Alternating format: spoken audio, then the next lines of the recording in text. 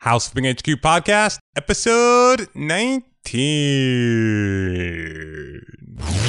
This is the House Flipping HQ Podcast. Giving you the strategies, techniques, and inside secrets of house flipping from today's top house flipping experts. House Flipping HQ. Your ultimate house flipping resource for intelligent real estate investing and financial freedom. Now let's get flipping with your host, Justin Williams. It's a beautiful day. Oh, don't let it get away. It's a beautiful day. Oh, don't let it get away. Oh, shoot. Is this thing on? Oh, man. You know, I've always dreamed of singing in front of thousands of people, and now I finally got my chance. Yeah, that's the only reason I really started this podcast. I wanted the chance to sing in front of thousands of people, and I had to figure out a way to get people to actually listen to me. So there you have it, my debut of my amazing singing performance. Hopefully many more to come. So in case you don't know, this is the second part of the Rick Solis interview. So if you did not listen to the first part yet, then go back and listen to episode 18 real quick, and then come back over and listen to the second part of the Rick Solis interview. In this session, we cover some amazing stuff on one of the best parts is how we talk about appraisals and how to go about doing an appraisal when the appraisal comes up when you're selling a property, and also what to do, how to rebuttal appraisal if you need to do that. And this alone had probably in 2013 made or saved us over $100,000 at least. I can't measure it exactly because you never know exactly where the appraisals would have come in, but has made all the difference in our business. So definitely a crucial part of your house flipping business is understanding appraisals. So hope you get a ton out of it. Also, at the end of this episode, I will be announcing finally the winners for the Robert Fragoso and Ryan Scala competition. So I know many of you have been waiting patiently and anxiously for those. So I will get those to you after the episode. Last of all, I wanted to let everybody know that we are tentatively planning a webinar for next Thursday, January 16th, to let everybody know more details about the Mastermind group program thingamajig that we are going to be launching on February 1st. I know a lot of you have been asking for the details. We are working on those, and we're going to deliver those. The plan is next Thursday. We want to make sure we don't have any technical issues that come up, but that is the plan. If you are interested in that, go to houseflippinghq.com/mastermind and give us your name and email, and we will send you updates on that and any other information we have on the mastermind group. Alrighty, and with that, I give you the one, the only, the king of real estate investment appraisals, Mr. Rick Solis. Let's talk a little more about appraisals. We all have to deal with appraisers. Now, first off, you mentioned as an appraiser, those are some of the things you do. Do most appraisers look at that, or? No, most appraisers, and I would say over 99% of them don't ever sell a home. So they're never looking at what's going to happen in the future. They're never concerned about what's going to be down the road. They don't need to worry about that. They're only looking at today. So what is it worth right now? And most appraisers are looking in the rearview mirror. So they're not focused so much on listings or pendings. They're only looking at what's closed. So I'm a much better appraiser now that I sell houses, because now that I've bought stuff, I've sold stuff, I've been the landlord, I've been the appraiser. I see all areas of the transaction. But when I was just appraising houses, I didn't have the concept of, all the comparables are the highest sales are 200,000, and somebody's going to be able to buy a house just like mine for 200 grand because there's only two on the market and they're both 220 or higher. Most appraisers, in fact, all of them won't even consider that stuff. They're really just focused on what are the closed sales. Yeah, and that's why you get low appraisals. I mean, that in a nutshell. And that's so interesting because agents are that same way for the most part. And you would think that naturally people would see, hey, there's value added here because these are fixed up. But I didn't, as an investor, you learn that. But it's interesting how people in that field don't really learn that. I know it's really fascinating to me. I'm trying to figure it out still, but really, those rules are dictated by the lender. So no matter what the appraiser thinks, the lender has their guidelines, and you'll never convince an underwriter sitting at a desk, somewhere totally, and they've never sold a house. They don't have a clue about any of that stuff. You'll never convince her that the highest sales in that neighborhood are 200 grand. You listed your house for 220 and you got 47 offers within a week at 220 or higher. They don't care about any of that. They're only focused on what was that closed sale, and the closed sale was 200,000. So that is why, and they have that kind of mentality, and they've kind of pounded that into the appraisers over the years. So appraisers just kind of live by that as well. So that's why you have appraisal value problems when market values are rapidly increasing and you're getting a lot of offers. There's just no way to adequately prove that to the person that's going to lend you the money. And if you were lending your money, you would be more like them as well. Yeah. I mean, if you're writing a check to cover that deal, you'd only be looking at the closed stuff. You wouldn't care about, what's on the market or how many offers they had on the property. Yeah. So just to make sure everyone's clear, the reason why we care so much about appraisals and appraisers is because we have to deal with them on essentially every single selling transaction. Anytime I go to sell a property, 95% of the time, there's going to be an appraisal. The buyer who's buying the property is going to want to have an appraisal, or their lender is the one who's going to want to have an appraisal to check the value of the property to make sure they're not paying more for the property than what it's worth. And these are issues, as Rick knows, that we deal with all the time. Fortunately, we've gotten pretty good. Actually, Rick is one of the people who's taught me how to do a good job of working with appraisers and appraisals. But we have taken, even recently, we've taken a couple $20,000 haircuts on price reduction because our appraisal came in low. Now we still made money, fortunately, but $20,000 less is quite a bit. So that's a lot. That's most investors lately don't even think they're making $20,000 on a deal. So to lose 20 is just a heartache. Yeah. And the truth is we ended up selling them for more than we anticipated when we bought them. So I don't look at it as we lost that much money. I look at it as we were able to push the value. But some of them, we do get. We just had one, Vanessa told me yesterday that, we thought we were going to sell this thing for $260. We sold it for $305. Yeah, I wouldn't mind losing money. Yeah, and the appraisal came in at $290. So we were stoked. I was hoping for $270, $275. Came in at $290. But once again, even the $290 was because of things we've learned from you. So how can you work with these appraisers? Like if you're selling a house, Rick, and how do you handle the appraisal? So you're selling a house, the appraiser is ready to do the appraisal. Do you just say, hey, good luck, here's the combo, get over there, have fun? How do you handle that? Let me just go back to that deal where you sold for $290 though, or $305 and you sold for $290. Was that an FHA buyer on that? Do you remember? Vanessa handles all that. I don't even know. I'm pretty hands off with. I can make sure we're making money.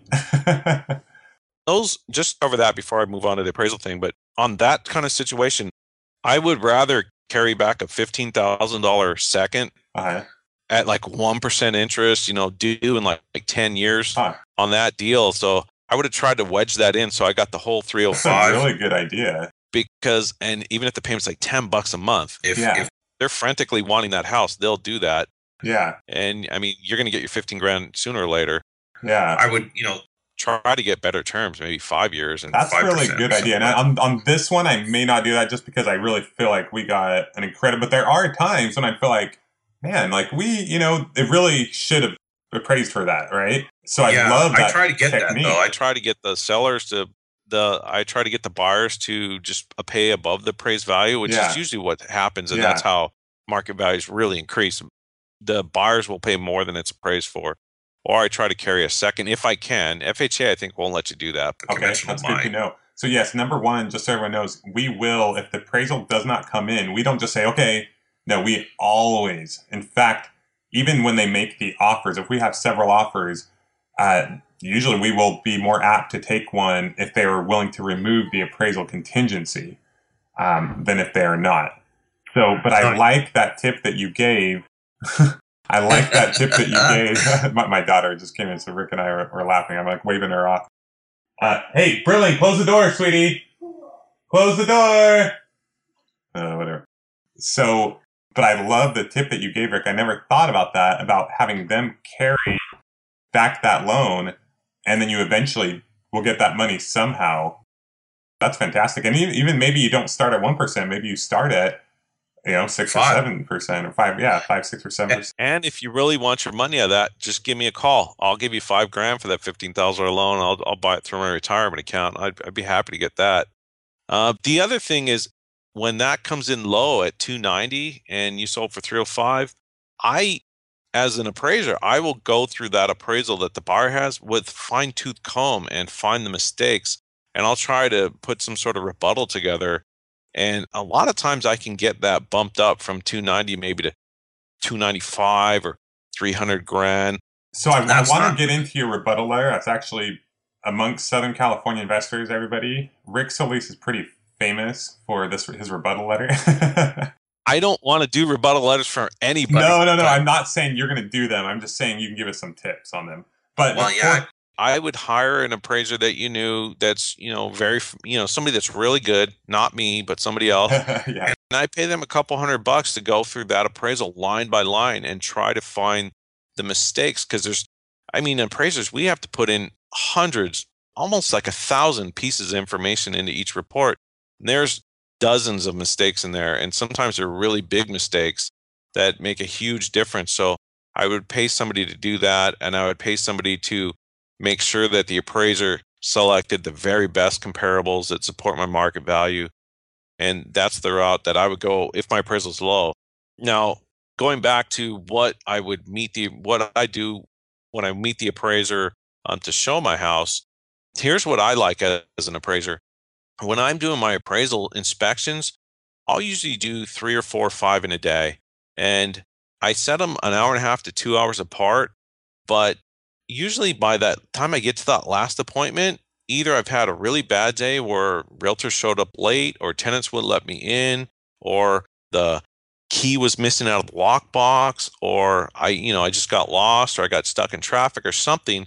By the time I get to that last appointment, I'm either an hour or 2 early or an hour or maybe 45 minutes late. And either way, it's hard to make it to that exact time. Yeah. I don't want to space these things out so they're so far apart, though, that I'm wasting an extra 3 or 4 hours of my day. So as an appraiser, I would prefer not to meet you at the property. Yeah. I would really prefer that I can get there without meeting you there. The other reason is because when I'm doing my inspection, I know that if you meet me there, you're either one of two things. You're either walking with me and watching my every move. Yeah. Which kind of think about that. Imagine you're at work and you're at your desk, and picture your job. You're not an appraiser, you're at your desk, and somebody is just sitting over your shoulder watching your every move. Would you prefer that sort of situation for your everyday life, or would you rather just kind of be on your own, doing your own thing? So you're either watching my every move or you're sitting in the house waiting for me to finish. And either way, I know this guy wants me to get the heck out of here. So, I'm kind of rushing through. Right. As an appraiser, I would prefer not to meet you there or not to spend my whole time there with you. I just kind of want to get in and out. Yeah. And I don't want to have a set appointment because it's hard to, it's just hard to schedule those all at once and be there at an exact time. And usually when I have a set appointment, a lot of real estate agents, I would say almost a fourth of them have absolutely no respect for other people's time. And they will literally show up half hour late, 45 minutes late. And that's going to make me late to my next appointment. Yeah. And a lot of times I'll get this call like 10 minutes in. Hey, I'm running late, but I'm just like 5 minutes away. I'll be there in 5 minutes. And boom, they're there like 35 minutes later. So when I get that call, I literally tell them, okay, well, it's 12:30 right now. Our appointment was for 12:15. I will wait till 12:45 and then I've got to go and get to the next appointment. Yeah. And when you lay it on the line like that, they'll tell you, well, I probably won't get there till 1. Yeah. But I get that on literally about a fourth of them. And it's usually the newer ones that they don't care about anybody's time. They just kind of don't care. So I prefer as an appraiser not to meet you there. And if I do meet you there, my best appointment is I will meet you at the property. And if it's one of my early ones in the day, let's say, here's what I do if I'm the seller and I'm going to meet an appraiser. I wait it for them. I will tell them, hey, I'll meet you at the property. I'll let you in and I'll unlock it. I'll let them in and then I go. Okay. But I do hand them a packet of information. And the packet of information is usually page 1 of every offer that I received. So if I receive, 47 offers above the listing price, I will give them page 1 of every offer. And then there'll be just a brief letter that tells them something to the effect of, I know as an appraiser, the lenders are kind of, clamping down on you guys and making it as hard as possible to, appraise these properties in an increasing market, and that the closed sales might not reflect what is really occurring. But I have these 47 buyers that all raised their hand and were willing to pay, $210 for this house or more. And so I'll give them page 1 of each offer. I'll give them that letter. And then I will do my own search and I'll look for some comparables. And when I'm searching for comparables, I mentioned that I had a 1-page handout on how to find comparables, and I gave you a copy of that to give to your podcast listeners. Yes, we'll include that in the show notes. So I'll meet them there and I will hand them a list of, 5 or 6 or 7 or even like 10 or 15 really good closed sales that are very similar to my property, similar age, similar lot size, same city, similar neighborhood that closed recently. But I'll also go the extra mile. And if it's an area where prices are going up, there's usually, quite a few pending sale comparables that are in escrow. And I will get those pending sale comparables and I'll call those listing agents to find out when those are going to close. And, I'll try to sweet talk them out of giving me the sales price. If I find some of those that really support my value, we'll make sure the appraiser knows about that, because the appraiser's not going to call and get that information. But I'll tell them, hey, here's this pending sale that's going to close today and it's going to close for $210,000. They're not going to find that. And the agent that sells that deal might not update that MLS for 3 or 4 days. So they might finish the appraisal before they even get that information. And that could be a $20,000 difference right there. And that is really the best comp. If it closed today, the day they're doing the appraisal, and it sold for $210,000, and all the closed sales, the other closed sales are at $200,000, that one that closed today is the very best comparable they're not going to find. So I give them that. And then I also, by doing that amount of effort and work, they know that I'm going to be going over their appraisal with a fine-tooth comb. Yeah. So if they just kind of grab the first 3 sales they have and bring it in low, there's going to be some drama for them. So I don't tell them that, but just by the amount of effort I did in my packet, they know that there will be some drama. So I will either email that to them and give them a lockbox code so they can go at their convenience, or I will meet them there with that packet of information. I won't be late. I'll be there and I will hand them that stuff. When they're there, I'll talk to them briefly. I'll try to chat up with them a little bit. If they're really friendly and talkative, I'll stick around. But if they're not an appraiser like me, that's just kind of it's just a job. They just want to get in and out and finish and move on to the next one as quickly as possible. I can see that too, and I don't try to force them into a long conversation. Yeah, I like that. That's awesome, Rick. That's perfect. And that's exactly what we do based off of what we've learned from you. And I'll tell you what, I can't measure it exactly, but I guarantee us doing that last year made us over $100,000 extra. Yeah, that's a lot of money. That's, 5 deals for a lot of investors. I mean, you don't want to give that away too. I mean, that's a lot of times you can walk away with a $20,000 profit or a $40,000 profit. And I look at that extra chunk of profit as almost another deal I don't have to do. Exactly. So we've actually trained our agents to do this as well. So if an agent is ever selling a property for us, we expect the same packet and all these details from them. If it's a property that Vanessa, my assistant, is selling, then she'll do this. And I've been amazed at some of the properties that I'm like, no, it's not going to praise, and then it praises. So we still had a couple haircuts, like I said, but even this last one, we thought it was going to come in at like 270. And because she showed up and was prepared, the appraiser said, look, it's not going to come in at value, but we're going to do everything we can. And I guarantee you that was a $20,000 difference right there. So yeah, that makes a huge difference. Even if it's a $2,000 difference, it's worth it. Yeah, exactly. So the other thing I give them, though, the last thing is I give them a legitimate list of upgrades that I did with not my costs, of what I spent. So I might spend $2 a square foot to paint the inside, but maybe I'll maybe double what I spent.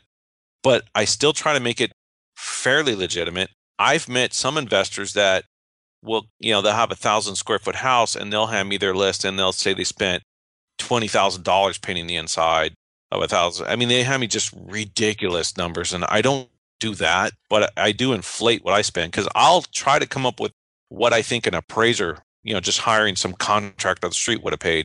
Yeah. And that's the numbers I come up with. So you're coming up with the amount that it would cost a normal person to do these repairs, which makes sense because you're selling the property to a homeowner, right? Here, I'm helping you justify what you do. So I do that, but I also, as an appraiser, we get paid the same amount of dollars, whether we spend 2 hours on the appraisal or 10. So most appraisers try to do it as quickly as possible. They want to get in and out. They want to finish that report, and usually they spend 5 or 6 hours. They don't want to spend any extra minute on the deal. So I give them the list where I kind of break down everything that I did. Yeah. Because they might have missed that, I put granite counters in the bath. I fully remodeled the bathroom, including granite counters.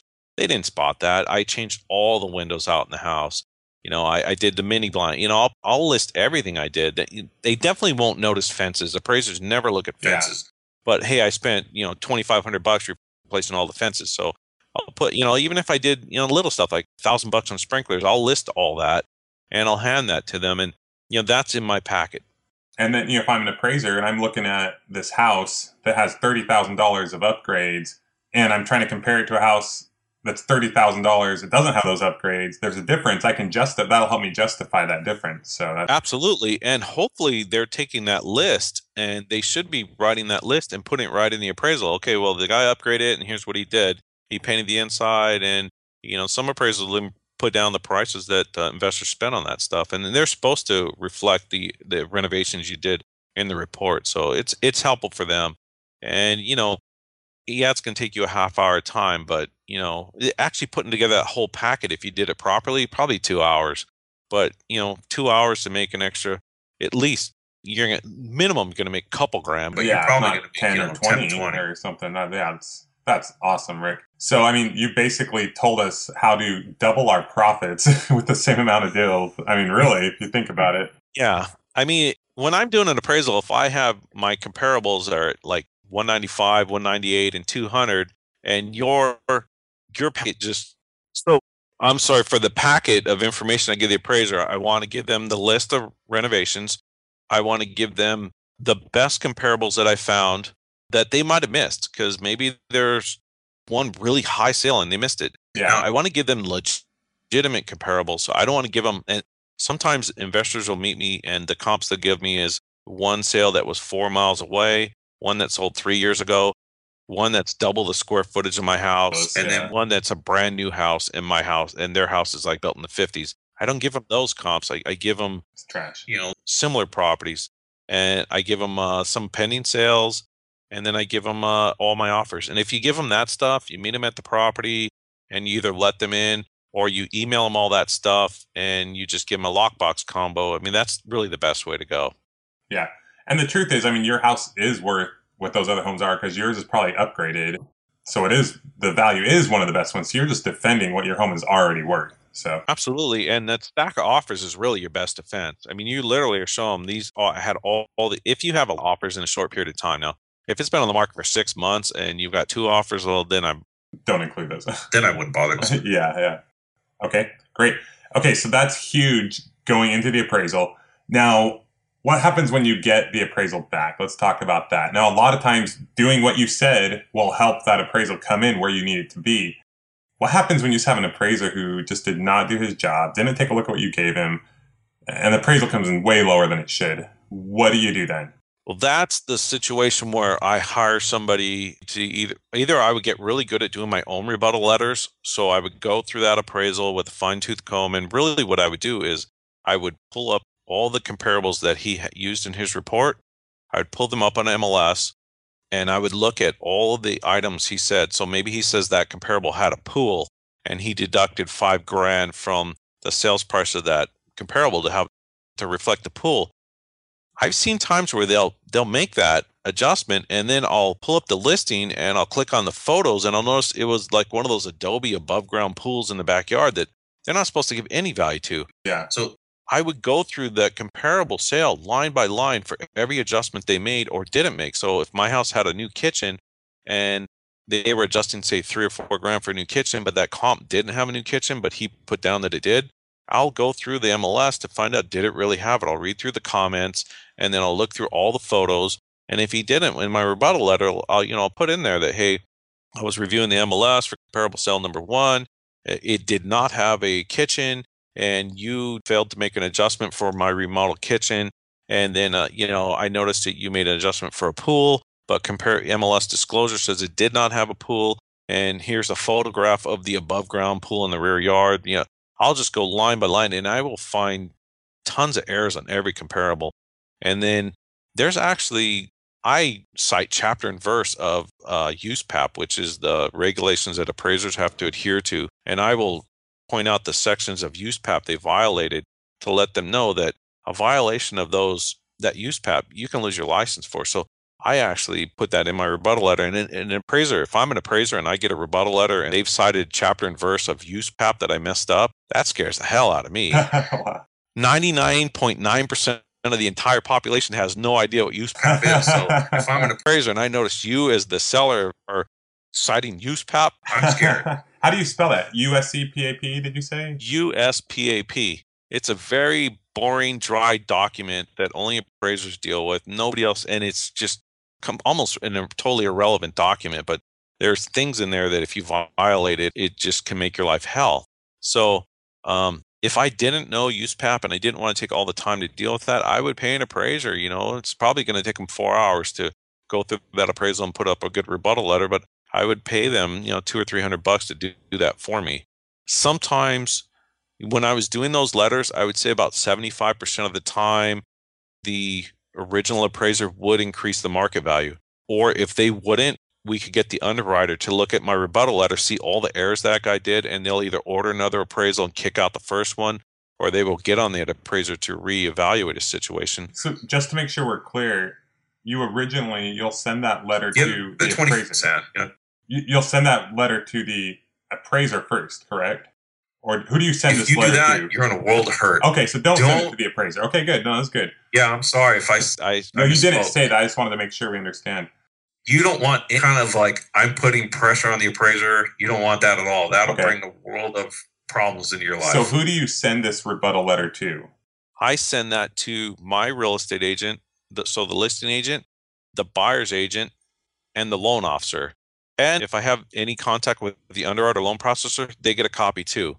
Okay. I want them to forward that to the appraiser. Got it. So I don't want to be the person, trying to influence the appraiser. But I want them to get that letter. Okay, so they get that letter, and then they send it to the appraiser, and the appraiser makes the adjustment, or what happens from there? The appraiser reconsiders his value. Really, that letter is not from me to the appraiser. It's from me to the underwriter. And I'm saying, look at all these mistakes the appraiser made, and the guy could lose his license because he violated this, this, and that. So I send it to them. Okay, and you send it to them, and then they send it to the appraiser. And so can the appraiser just go in and change it? Or does he have to, is there a process he has to go through to change it? Him to change it, usually if you have to change that, so he'll go and he'll correct the errors he made on those comparables. And then he might change out 1 or 2 comparables with the ones you provided. And then he will alter the market value based on the new information. A lot of times they'll do that. If it's, I think the ones you have the least amount of chance getting that done are the VA appraisers, because those guys are really old and they really don't care. And they've been at it so long. VA cannot kick them off the list, and most of them are just been-atters. And as an appraiser, our whole life is justifying our number and supporting it. So once we come up with the value on a property, everybody is slamming us from every direction. Yeah. The lender thinks it's too high. The underwriter thinks it's too high. The buyer thinks it's too high. The seller thinks it's too low. The realtor thinks it's too low. So we are trying to justify and support our number all day long. And that's our whole job and we're getting slammed from every direction. It's never, in those 12,000 appraisals that I've done, the number's never been the right number. Nobody's ever happy With the number. It's always the wrong number. So you kind of develop a thick skin after a while of that, and you're just like, you know what, the number's the number, and I'm not going to change it. And that's how a lot of I'm happy. You did some appraisals for houses we got loans on from the Norris Group, and I was happy with those. So good job. Well, most people aren't happy with them. The person lending the money is always like, if I meet the investors at a Norris Group, like a seminar or something, the investor always tell me, I sold my house like $10,000 more than your appraised value. I'll always get that comment. Oh, yeah. They'll never tell me I sold it below that value. But then if I'm meeting the person lending the money, they're always like, well, that appraisal is a little aggressive. That they're always thinking it's too high.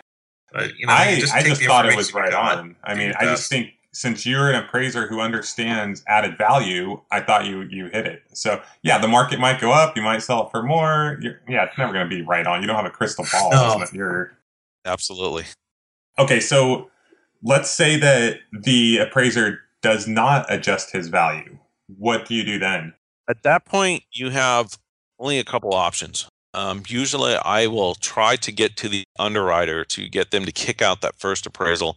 And at that point, I'm pointing out so many mistakes just to let them know that this thing, we need to eliminate this, and we need to go for appraisal number 2. Many times when lenders get multiple appraisals, though, so they'll get 3 appraisals, and their fallback is to just go with the lowest of the 3. Yeah. So I don't want that situation. I want them to eliminate the first appraisal and agree to just start over with appraisal number 2. Okay. That works maybe half the time. More than likely, though, the deal is probably dead, and I will bail out of a bad deal or a deal that's not working out. I will jump out so quick and go to offer number 2 really fast. Yeah. Probably sometimes faster than I should, but I've been in too many escrows that 45-day escrow turned into a 90-day escrow, turns into a 120-day escrow, and then it still falls apart. So I'm of that mindset that, the first sign of a problem, I'm jumping out, moving on to the next buyer. Yeah. But that's probably not the best way to go. You probably should fight for what we would probably do in that situation is I would tell the buyer, I'd say, look, we won't take this offer. I mean, at the appraised price, we're not going to reduce our amount. You can either come up with the additional money or we will try to rebuttal this. But I'm telling you right now, I'm moving on, like you said, to my second offer. If we can get this resolved before then, great. If not, then sorry. So I do all that, and then the last thing I also offer is, hey, if you want to try this deal with my lender, yeah, exactly. The appraisal still comes in low. Well, then I'm more likely to go with, a second low appraisal with a whole different lender. Then I'm usually going with the highest of those 2, and then I am trying to get a second if I can. I'll carry back a second mortgage for that difference if possible. Sometimes you just got to take the hit, just take the money and run. Yeah, if you're still making money. Once again, it depends, right? I mean, if I know this house should have sold for $20,000 more and the appraisal should have come in and we were on, then I'm going to fight it a lot harder. I'm going to make it happen. If I think, we got lucky and people offered way above price and, hey, we still made a ton of money, I'm going to take it and run, So it also depends on the market. If we're in a market like the first half of last year, then I'm fighting for any. And, I've got all these backup offers and I got no problems like moving on to buyer number 20. But if we're in a slow market like, October, November, December, then I'm a lot more apt to work with that buyer that I've got and negotiate. And maybe they're the only offer you have. So maybe then you're going to fight everything. You're going to do whatever you can. Maybe you tell them, hey, I'm going to reactivate the property, but if we can get this to go through before I get an offer, then great. So yeah, absolutely.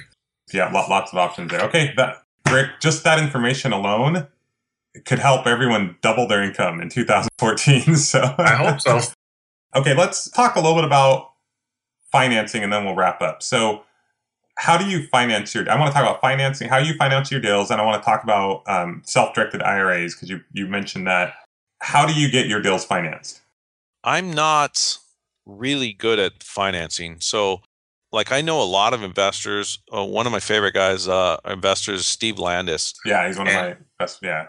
His job now, his whole job is, he literally spends 8 hours a day just refinancing that huge pile of properties they've got. And he's dealing with mounds of paperwork on every lender. And it's just such a struggle to get to the finish line. It might take him 4 months. And, a 3 or 4 inch stack of paperwork to get each refi done. And he's got a lot of patience for that. And when he's done, his payment might be $300 a month for a fully amortized loan on a house that I'm paying $600 a month. I just don't have the temperament to do that. Like, I give up really quick. When it comes to a lot of hassles, I don't like hassles. So most of my transactions are funded with either seller financing, and I'm coming up with cash. There's a few deals I've done recently where I'm taking over their loan and giving them a cash for the difference. So I'm taking their loan subject to. But can we go back? Can we talk really quick? I think a lot of people on the call may not know what seller. We don't talk a ton about creative financing, so a lot of people I don't think understand seller financing and subject to. Can you take just 1 minute and what is seller financing? Yeah. So seller financing is the house is worth, say, $150 and I'm buying it for $120, and I'm giving the seller a $20,000 down payment, and they're going to carry back the financing. So they're going to be the bank. They're going to carry back a $100,000 loan, and I'm going to pay them, say, 5 or 6% interest only. So I'm sending them $400 or $500 a month, and I'll set that out like 3 to 5 years. And at the end of 3 to 5 years, I'll either sell a property or refinance it and pay them off. I will pay more for property, a lot more, if I can get that kind of financing. For sure. I'll pay maybe even 10% more just because that's what I'm going to save in hard money loan costs. So the cost going up front plus the yearly interest difference. There's some people that works for. They own it free and clear and they want top dollar. There's been some situations where they won't sell it for less than $120, and all the other investors are only willing to pay $100, but I will pay $120 if they'll carry the financing back, because I'm really looking at this thing will carry itself much better for the next 3 or 4 years, and I can sell it and make a huge profit and have nice cash flow along the way. So how do you, bring that up with them? We will offer if I'm dealing direct with sellers, so they're responding to like a letter call, I will send them a letter saying, hey, I'll pay $100,000 cash, but if you're willing to carry the financing, I almost send them 2 offers. If you're willing to accept, interest payments of, $500 a month, on your $100,000 loan for 3 years, and then, with $20,000 down payment, at the end of 3 years, I'll pay you $100,000 more. I'll actually light it up to where you're not selling to me for $120. I'm sending you, $6,000 a month in interest for 3 years. So I'm really paying you $138. I'll approach it that way. And I'd say maybe 1 out of 10 will do that. You got to find the right situation though, where they own it free and clear.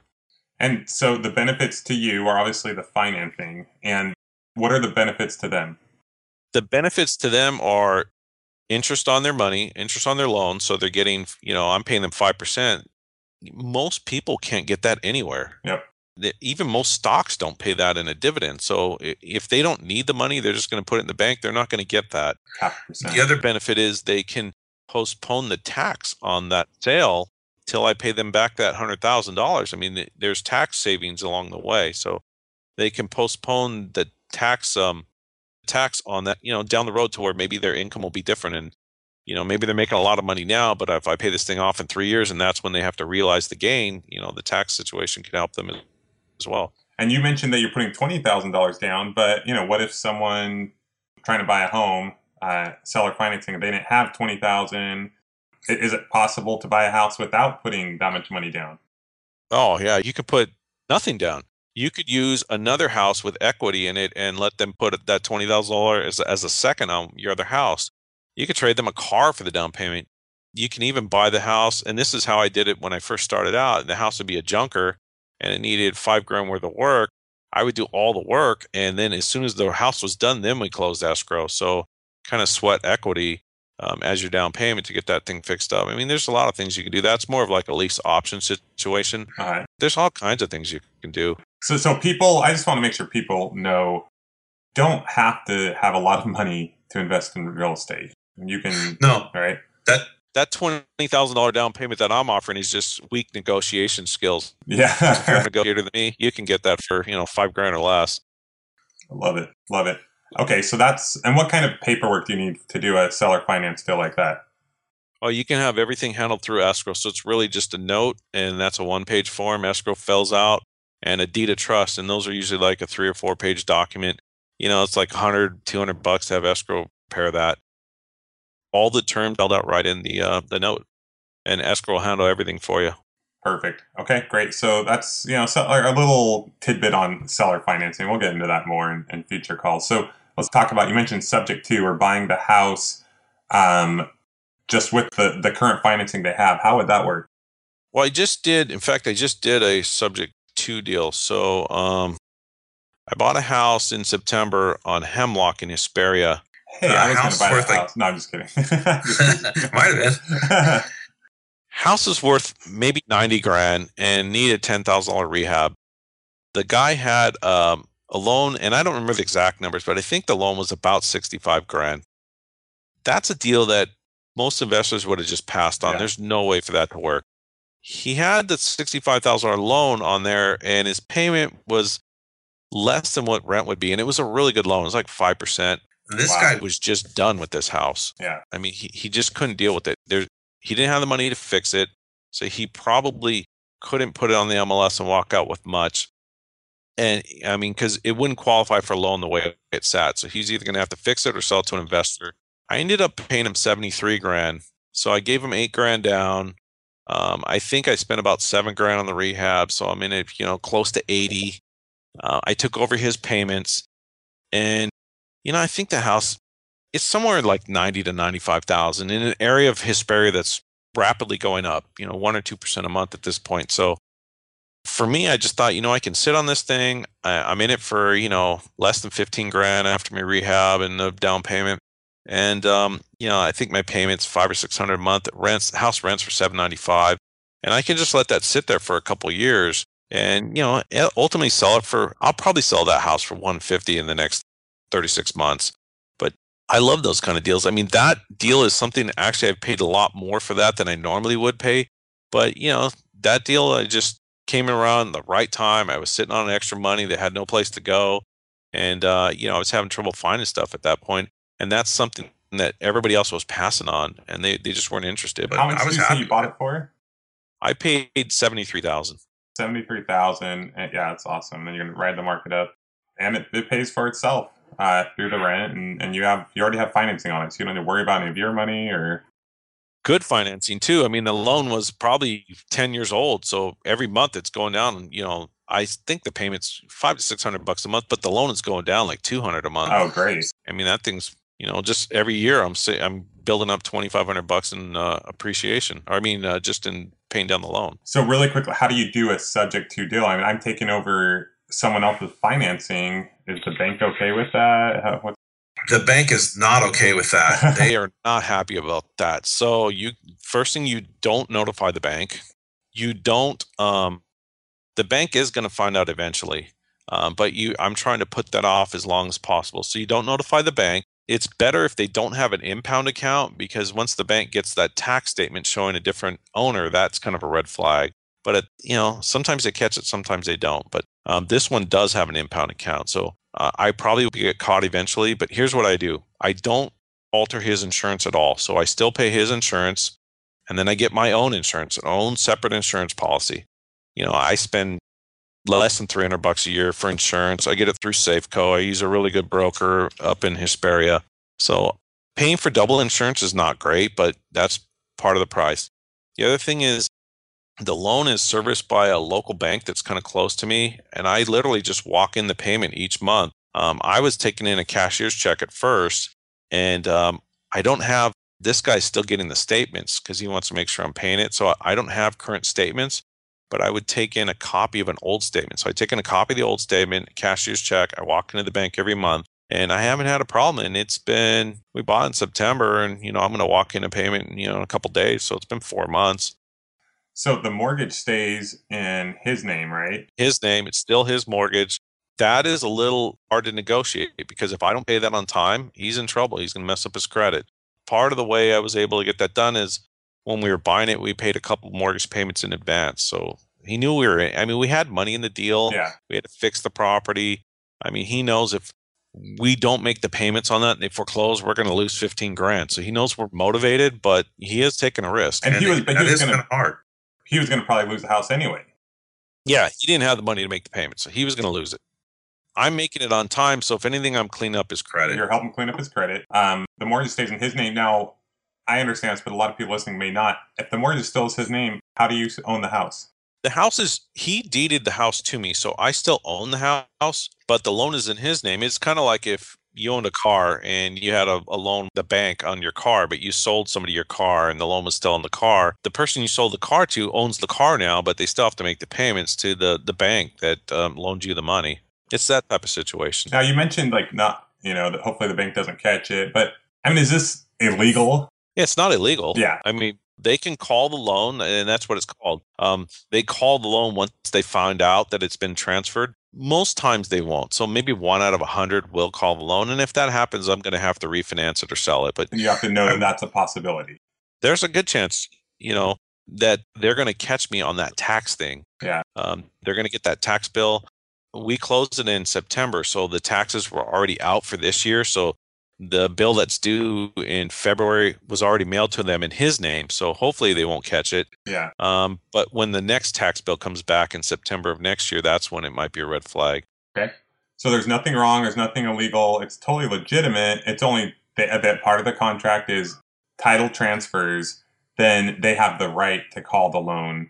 The right, but not the obligation. And at some point, the bank loses those rights. So if they don't exercise those rights within a certain period of time, they lose the right to do that. I'm not really up on all of that. Yeah. But I know that, if they don't do it within a certain amount of time and they just accept my payments at some point, they're stuck with that. And for the most part, if they're getting their payment, they probably really don't care. They don't. They're getting paid, right? If they're not getting paid, then they have process in place for that, to take care of that. So absolutely. So is there like an agreement that you sign? So you get I'm sorry, about to say deed of trust. You get the deed signed over in your name. He still has the mortgage or the deed of trust in his name. You're making payments to his bank. He lets you know where to make the payments. Do you have an agreement with him? Yeah, they have a separate agreement with him that I will make the payments. And if not, I'll deed the property back to him. Okay. And I would actually, if I hit a snag on that, I would deed it back to him. Many investors probably wouldn't, but I don't really foresee a problem, me making the payments. Yeah. So I wasn't concerned with that. I don't really know how he would enforce that on his end, but it's just probably something to make him more, sleep a little better. Yeah. Okay. Awesome. Okay.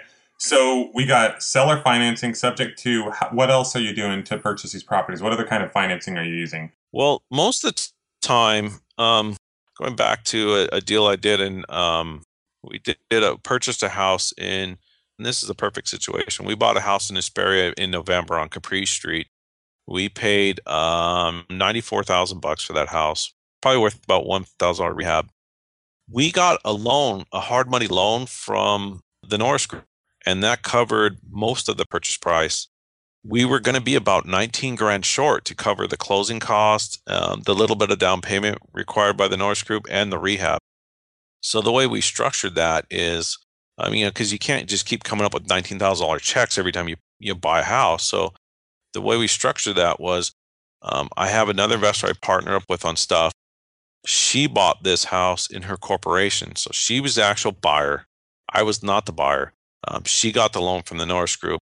I funded a second mortgage on that property through my retirement account for 19 grand. So she gets a first from Norris Group, a second from me for 19 grand. And on my $19,000, she pays me 8% interest. And then I get half of the profits when we sell. I love that, Rick. And that's part of your agreement as a lender. Well, look at it and a lot of people look at that and they go, man, that deal sucks. But really, I'm the one that found the deal. Yeah, so I found the deal. And I put up the money. So without me finding the deal and me putting up the money, she wouldn't have that. Who would that suck for? I think that's a great deal for both of you. Well, most people look at that transaction and they get whatever side of the deal they're on, they're pissed off. They're like, no, I would never do that. I would. Yeah. I found the deal. There's no way I'm giving up half the profit to somebody. I got it. In her possession, they're probably looking at, well, I have to give you half of my equity just for you loaning me the down payment. But in her position, we're going to sell that house in probably 3 years, make 100 grand. We'll each make 50. So she'll get $50,000 with no money out of pocket. Yeah. All she really has to do is manage it. Yeah. Manage the rehab, Okay, we're almost done. Oh, no worries. Okay, so you said all she has to do is manage it. Yeah, she manages it. And then our exit strategy, I really like the exit strategy because, so let's say 36 months from now, we sell this property for $250. And when it's all said and done, we walk out with a $50,000 profit each. Okay. Her half of that property, her half of that sale was $250, but she only owned half the property. So she only really she's going to take her $50,000 and she's going to 1031 exchange into another property. She only has to buy a property for half of that sales price at $250. So she only has to buy a $125,000 house to satisfy 1031 exchange. Okay. And she'll be putting $50,000 down on that. $50,000 that she would not have had if we didn't do this deal. Yeah. So that's where she goes. Her $50,000 will be tax-free, exchanged into something that'll provide very nice cash flow for her. On my end, I'll get my $19,000 back, plus I'm getting 8% interest on that each month, Yep. which is like $125 a month. Yeah. And then at the end, I will get my $19,000 back plus my $50,000 profit all rolled into my retirement account. Yeah. I can take that, which is almost $70,000, and put that into, a nice 10% mortgage that throws off $7,000 a year in interest. And you don't have to pay taxes on any of that. I mean, at least that profit at that moment. Later, you may have to. I don't, and I can keep growing that. Exactly. Or I can take that $70,000 and do 3 more of these deals. And I can keep growing that until there's a big enough amount in my retirement account that I can start pulling it out and living off that. And I'll have to pay tax on it then. But if I did it a different way, and instead of, just sold the house and took my $10,000 in profit right now, I'd spend that $10,000 so fast. Yeah. But by postponing it 3 years and doing it through a retirement account, I'm sheltering $50,000 that I can invest for the rest of my life. Yeah, that's awesome. So let's you talked about your retirement account. Now, a lot of people may think they have a retirement account and they have to invest it with, Schwab or whoever. I don't even know if I'm not a investment guy, so I don't know if I said that right. But No, I understand. Yeah. Typical retirement accounts are either stocks, bonds, or mutual funds.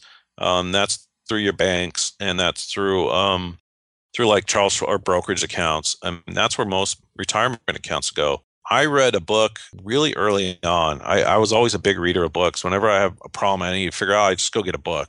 And one of the books I read was actually, and I gave you a list of the books that made the biggest impact on my life. We're going to include those in the show notes as well. We have 3 documents from Rick. Appraisal adjustments, how to select sale comparables, the books that he recommends. And we're going to include all those in an attachment in the show notes. I mean, it's like a little mini course right here. Great information. So go to houseflippinghq.com/episode. Oh man, is this episode 16 or 17? Anyway, I'll tell you everyone in the, I do a little outro at the end of this, Rick, after we're done. So I'll let everybody know where to go to get that. But great information here and a great reference for you to have. Just information we didn't have time to go through in detail on the call, but I really appreciate you sending this over, Rick. So, thanks. Well, one of the books I read in there was, I think it's called Wealth Without Risk. And the guy, and at the time I'm like 22, 23 years old. I'm an appraiser. I'm making pretty good money. And he really showed me that if I put 10% of my income away into a retirement account, he showed me how to build that up and how to retire, within like 20, 25 years with a huge cash flow out of that thing. And there's ways to do it without paying penalties for early withdrawals. So most people look at a retirement account and think, I can't withdraw until I'm 59 or I'm going to pay penalties. So they don't look at, there's ways around that without paying that penalty. There's ways to do it, and it's legal. So there's ways right in the tax code. So my goal was always to put most, if not all of my wealth building money into my retirement account.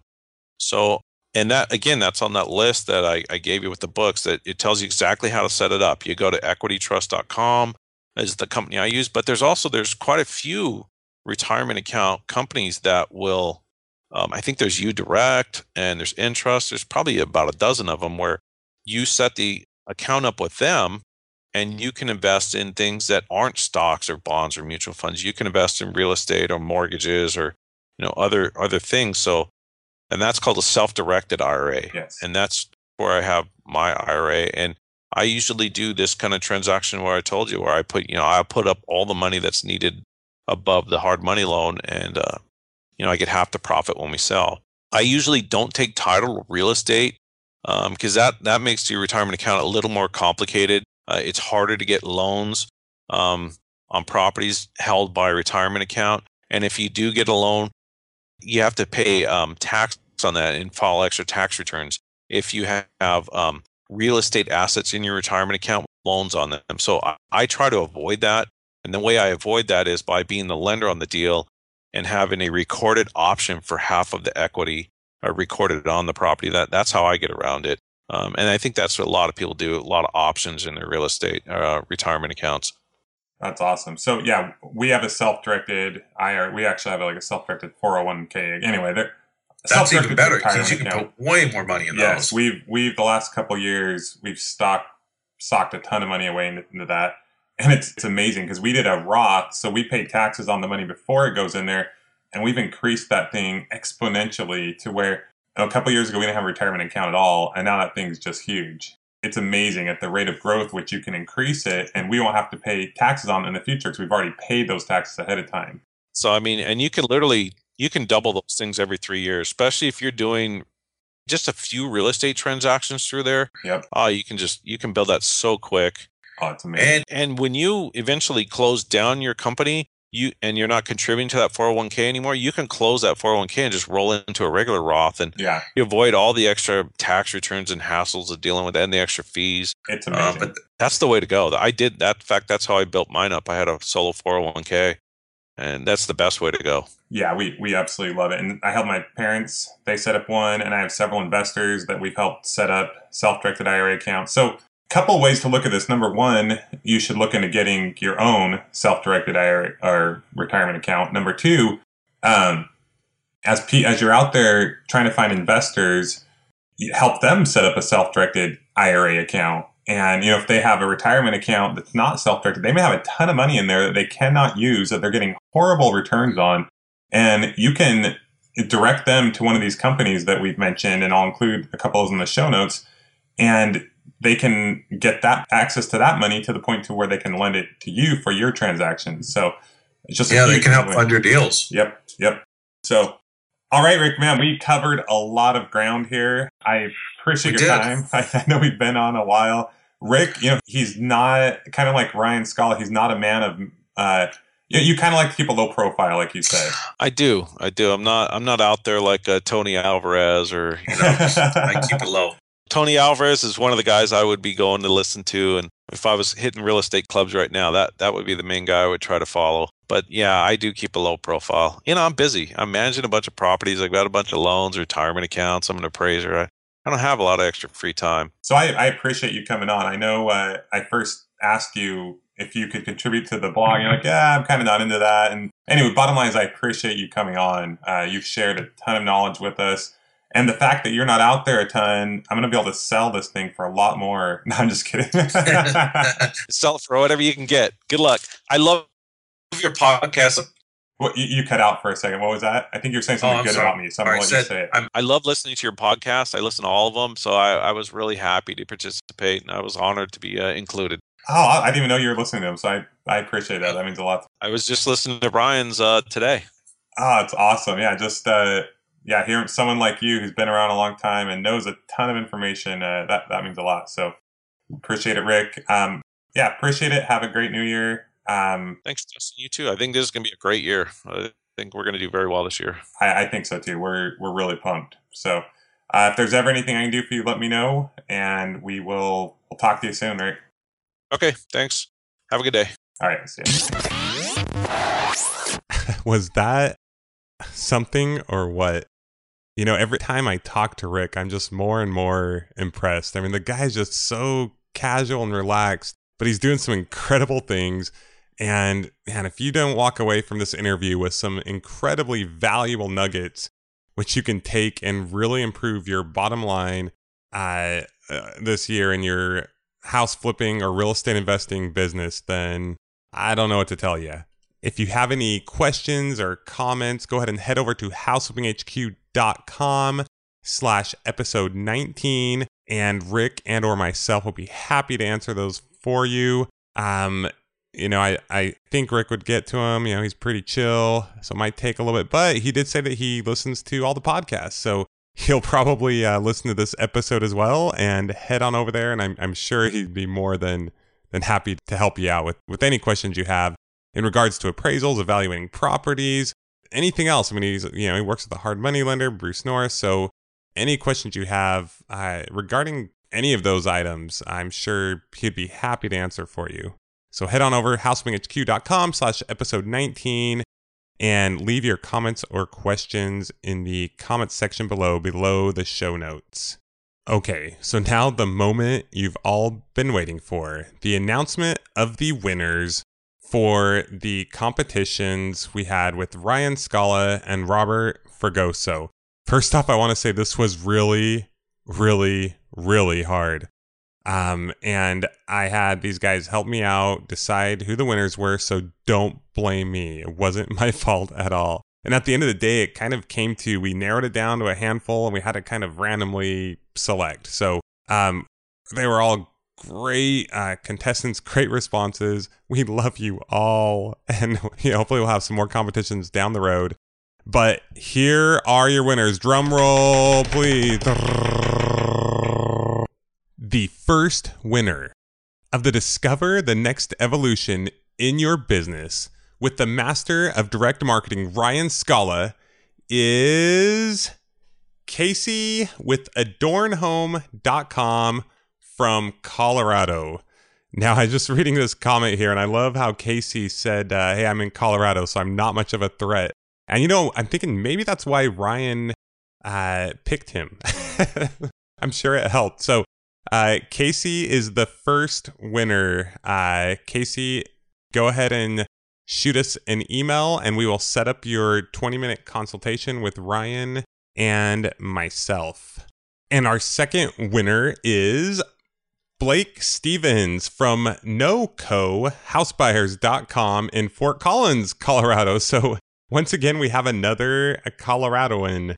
I don't know if that's right, but so we have Denver and Fort Collins. Shoot, maybe we'll just make a trip up there. Okay, not really. But so if you guys could both email me or Mark, my web guy, as he loves to be called, at info@houseflippinghq.com. We will go ahead and set up a time for those 20-minute consultations. And we are really looking forward to talking to you guys. And for the rest of you, I hope Ryan doesn't hear this part, but, maybe I'm pretty sure Ryan's going to be pretty open in these calls. So I'll be sure to sneak in a couple things into the podcast, a few of his little secrets. So, all right, on to the Robert Fragoso competition. And your winner is Chris Music from the San Francisco Bay Area. So Chris, go ahead and shoot us an email, info@houseflippinghq.com, and we will be in touch, and you will be joining Robert and myself. We'll set up a time for you to come down and join us at a Clippers game at the Staples Center in the Hyde Lounge, where you'll be networking and dining and watching some basketball with some of California's top house flippers. And it'll be really cool. We'll introduce you to everybody and do some networking and mingling and do some talking. See what your plans are for this year and see what we can do to help you really, I don't want to say take your business to the next level. Ryan, every time I say that now, he's got me thinking about it. So to really improve your house flipping business. So really looking forward to that. Thank you, everybody who participated. There was some great feedback from both Ryan and Robert on the comments under those show notes. So if you go to houseflippinghq.com/episode 11 and houseflippinghq.com/episode 12, you can read those comments. It's great feedback. The show notes at the end of the comment section at the end of each podcast episode really provide a ton of valuable content. So I encourage you to go through and read those, and you'll learn a ton from those as well. Okay, other than that, just a quick reminder to head on over to houseflippinghq.com/mastermind to sign up to get more information on the webinar we are planning on having next Thursday about the mastermind group we have coming up. And we will send you out the specifics on that as we get more details finalized. And we're looking forward to that. And we're looking forward to many more things to come here on the House Flipping HQ podcast. We will see you in episode 20 next week. Until then, happy house flipping. This has been the House Flipping HQ podcast. Your ultimate house flipping resource for intelligent real estate investing and financial freedom. Check out amazing tutorials, blogs, how-tos, and other inspiring podcasts with house flipping experts at houseflippinghq.com. houseflippinghq.com.